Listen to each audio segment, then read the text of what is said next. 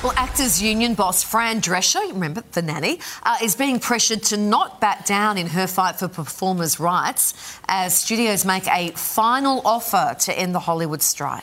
Here to explain, we are joined by entertainment editor Peter Ford. Pete, what do we know? Well, it's described as last, best and final offer. It sounds pretty definitive, doesn't it? So that was given to the actors and the people who are organising this committee to get a better deal. And they've been looking at it. They've been looking at it all over the weekend. It's now Monday afternoon in Los Angeles, and it is expected that there will be a response within the next couple of hours from the Screen Actors Guild to say yes or no, or how about this. Now, the test will be when the producers said this is our last, best and final offer.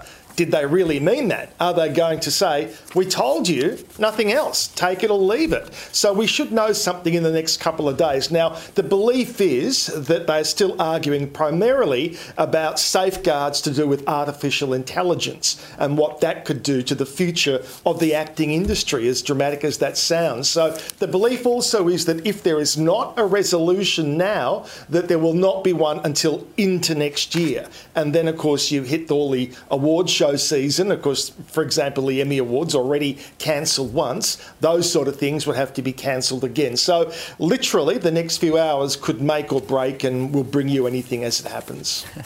Prince Harry, Pete, has hit back at a British newspaper.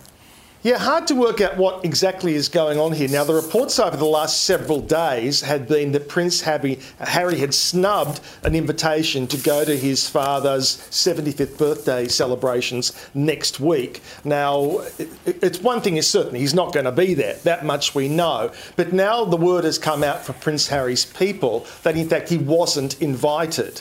And the spokesperson has gone on the record saying that there was no invitation issued or words to that effect for Harry to attend. So he either snubbed it or he didn't get invited. Either way, he won't be there. And I think that shows you how bad and frosty the relationship is, even though, of course, it was always believed that King Charles was the one who really wanted to try and mend things, whereas his brother William, of course, was the one who was saying, no, we don't want him anywhere near us. Now, this is a private event. It's not a state occasion, so there's no obligation to extend an invitation. It's purely a personal decision. OK, I was going to ask you, is it just like a schnitzel around the family dinner table, or is it a big party? Well, that would be one way to describe it, yes, but not quite accurate. But yes, that's the vein of it, exactly. You know what, with a Viennetta, if there's a Viennetta for dessert, it constitutes a party. Sorry, a schnitzel around the dinner table and a Viennetta. That is my kind of party. That's the defining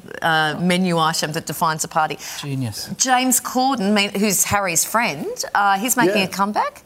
Yeah, and I bet he'll be a guest on this upcoming show. So James Corden has signed on to do a weekly podcast with Sirius XM. And, we need more podcasts. Isn't there enough podcasts? I know. And this one, he's going to be talking to famous people about their favourite books and movies. And, boy, that's never been done before. So I guess the interesting part about this is that, of course, James Corden was the subject of some really bad publicity about his behaviour in the workplace and out of the workplace.